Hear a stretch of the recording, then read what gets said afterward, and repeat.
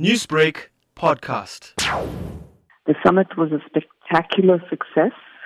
It was themed The Ceiling Crashers 2.0 Power with Purpose. We wanted to deliberately go beyond the cliches of the glass ceiling.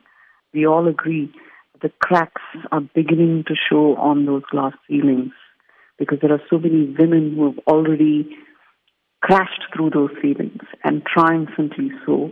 And those were the women that we wanted to celebrate, the achievers, the extraordinary women, and who have set the template for success for others to follow. And what were some of the topics that were discussed during the summit and at the gala celebrations?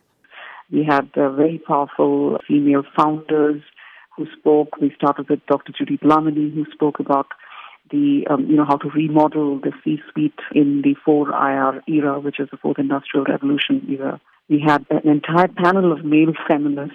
We asked them about the gender strategies that we need to lead corporate Africa. We had an entire panel on closing the gender gap in Africa in tech space. The most popular panel perhaps was the How to Raise a CEO panel, and we had Honorable Minister Naledi Pandor with her very successful CEO, Dr. Aisha Pandor. And then we also had a panel on the power women themselves.